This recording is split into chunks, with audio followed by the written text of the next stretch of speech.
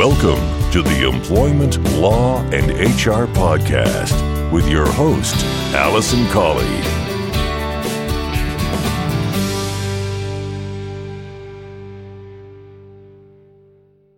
Hello and welcome to this episode number 32 of the Employment Law and HR Podcast. I'm your host, Alison Colley. Thank you very much for tuning in. This week's podcast, I'm going to get straight into the content, and we are going to be talking about a recent European Court of Justice decision about travel time for workers who don't have a permanent base.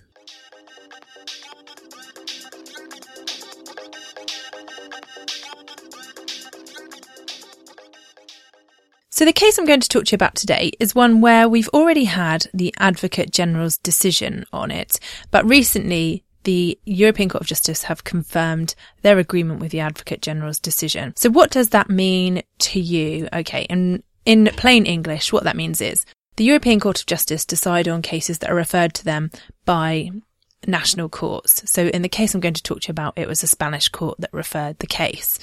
And what happens is the Advocate General reviews the matter and then gives his view on it. And then following on from that, normally what happens is the European Court of Justice follow the Advocate General's advice. Occasionally they don't, but generally they do. And a few weeks ago, back at the end of July, I suppose it was, the Advocate General gave his decision on this case. And what's happened now is it's been confirmed by the European Court of Justice, which is why I'm telling you about it on this podcast. So what's the case all about then? So it's about working time. And what happened, the facts of this one are that there's a company in Spain who are called Tyco Integrated Security and Tyco Integrated Fire and Security. And they employed a number of technicians who were assigned to various areas or provinces throughout Spain. However, following changes to the employer's business, they closed their provincial branches. So those employees that had been assigned to provinces were no longer had a local branch to them. And so they were all assigned to the employer's Madrid office. Okay. Now this didn't affect where the technicians worked. They still travelled around their local province, but it meant that they had no home office, if you like, to go to, no base. And they had just centralised everything. From the employee's perspective, it now meant that they had to travel from home. So instead of going from home to their local office where they would collect their company vehicle and start work for the day, they would start work when they left home. So they kept their vehicle at home. And the same thing happened at the end of the day. They used to return the vehicle to the local office and then presumably pick up their own vehicle or make their own way home from there. So their end of their working day finished when they reached the local office. Now it finishes when they actually reach home. But what was happening in this case was the employer wasn't actually crediting the employees for the travel time from home and returning home again. They were actually starting their day, the employees' work day, if you like, for the purposes of their working time, from the time that they reached the first customer or the first job of the day, and at the time they left the last job of the day. Now, what the employees complained about was that they actually could be sent anywhere to their first job of the day or from their last job of the day. And on some occasions, it could be up to 100 kilometres away from their home for the first job. And that would vary day to day depending on what the business needed. So they would get their assignments from their line managers by mobile phone, and then they would be required to go off and do those jobs. So via their union, the employees at these companies decided to make a complaint and said that the time that from leaving home and the time to returning home was actually working time.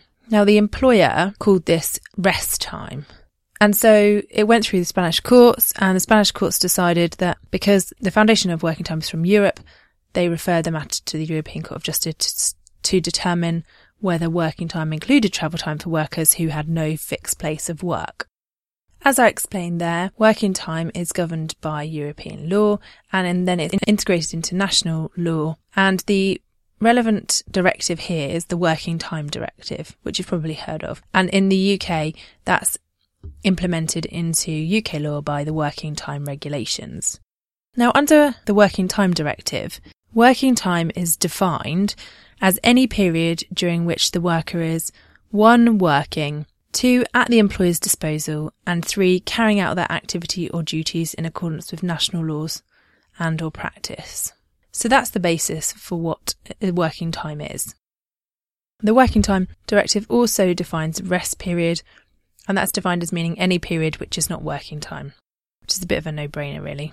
Now, interestingly, neither the Working Time Directives or the Working Time Regulations in the UK state whether the travel to and from a place of work or between places of work should be considered as working time.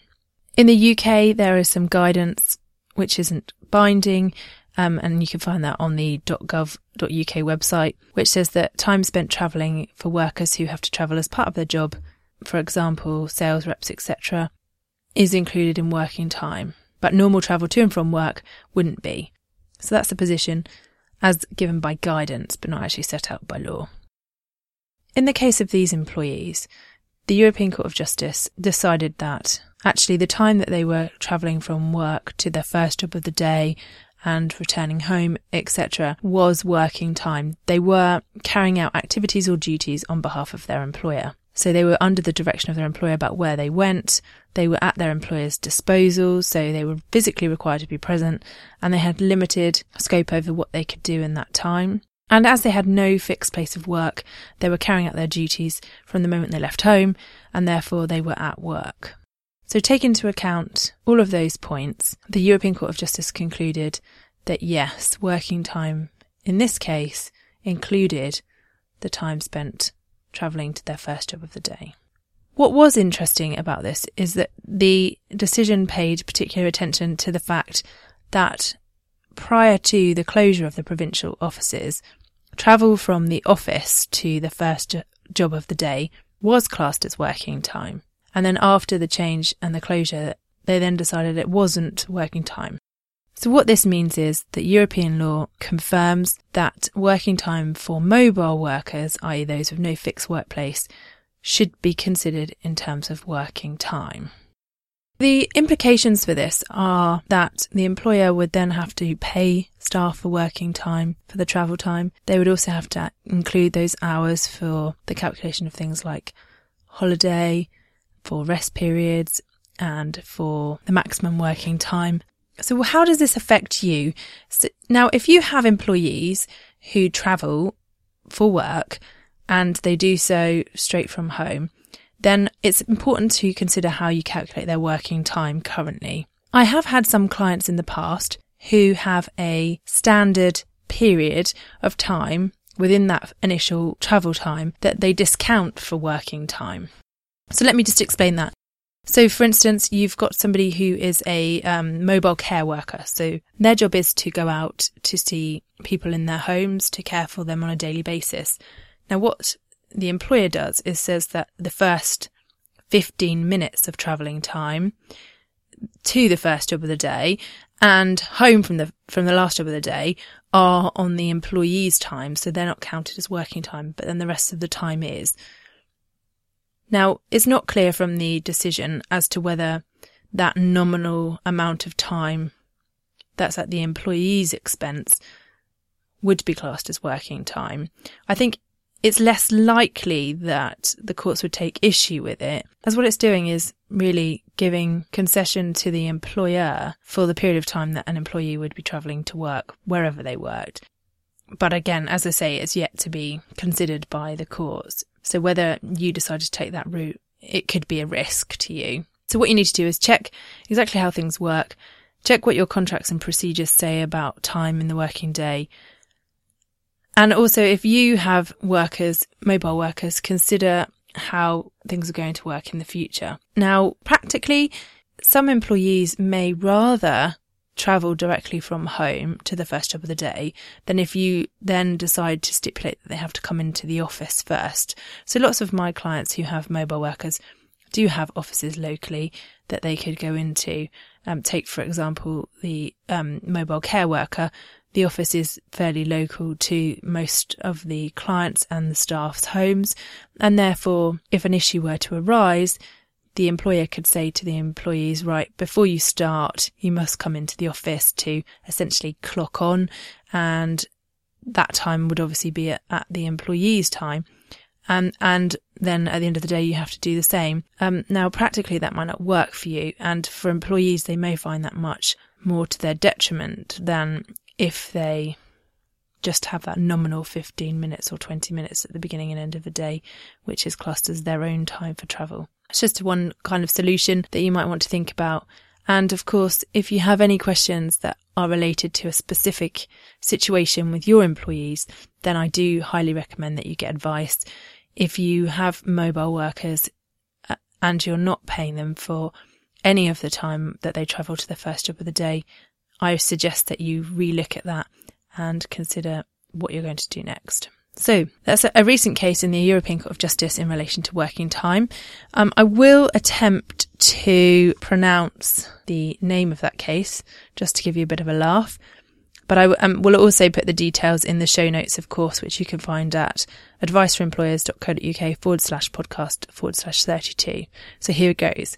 The name of the case is the Federación de Servicios Privados del Sindicato Comisiones Obreros versus, so that's the union, versus Tyco Integrated Security SL and another. There we go, that was much easier. So those Spanish lessons I took, obviously not paying off that well, or maybe they are. Let me know what you think. So as I say, if you're interested in reading more about that case, I will put the details online. If you don't have mobile workers, then it's probably not relevant to you, but if you do, then do have a look at your situation.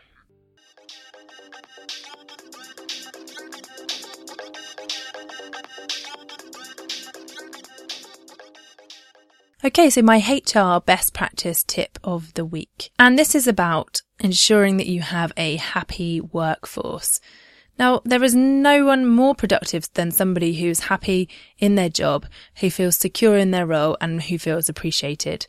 And there are some really small steps that you can take to do this. It doesn't have to cost you loads of money. And contrary to what people think, most employees are not motivated by money. So if you're looking at changing any of your employment terms and conditions or your contracts, and you want to recognise staff and the role that they play, then there are small things that you can do, like giving them some flexible time or giving them some time off for special occasions like weddings and that sort of thing. Some of my clients do offer their staff, if they're getting married, an additional week's holiday, for instance, in the year. All of those sorts of things are really good ways of motivating your staff and recognising when they're doing a good job. You can be really creative and it can have a massive impact on your staff.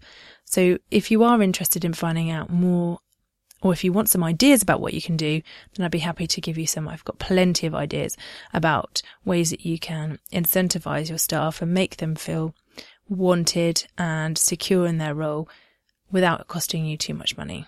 So that's my HR best practice tip of the week.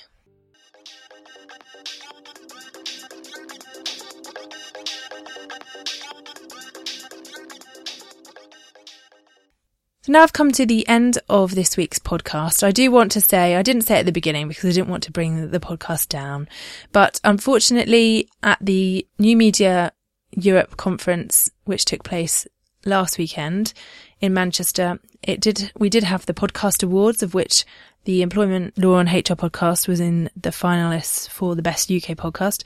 Unfortunately, we weren't successful, but thank you so much to everyone who supports the podcast and who voted. Unfortunately, we didn't win this year, but I will continue with the podcast. It will be carrying on and it will be getting better. So aside from the podcast awards, I learned so much at the New Media Europe conference that I am bringing you even better, bigger and better content for the Employment Law and HR podcast. So hopefully when the awards come around next year, we will be in a much better position to win one. So with that in mind, if you have any suggestions about the podcast, what you'd like me to include, how you want it to be formatted, all of that sort of thing, then do please get in touch. You can contact me. My email is alison@realemploymentlawadvice.co.uk. And I am looking for people to interview. So if you're a regular listener to the podcast, whatever you think you might have to say or not to say, I really want to hear from you. So do please get in touch.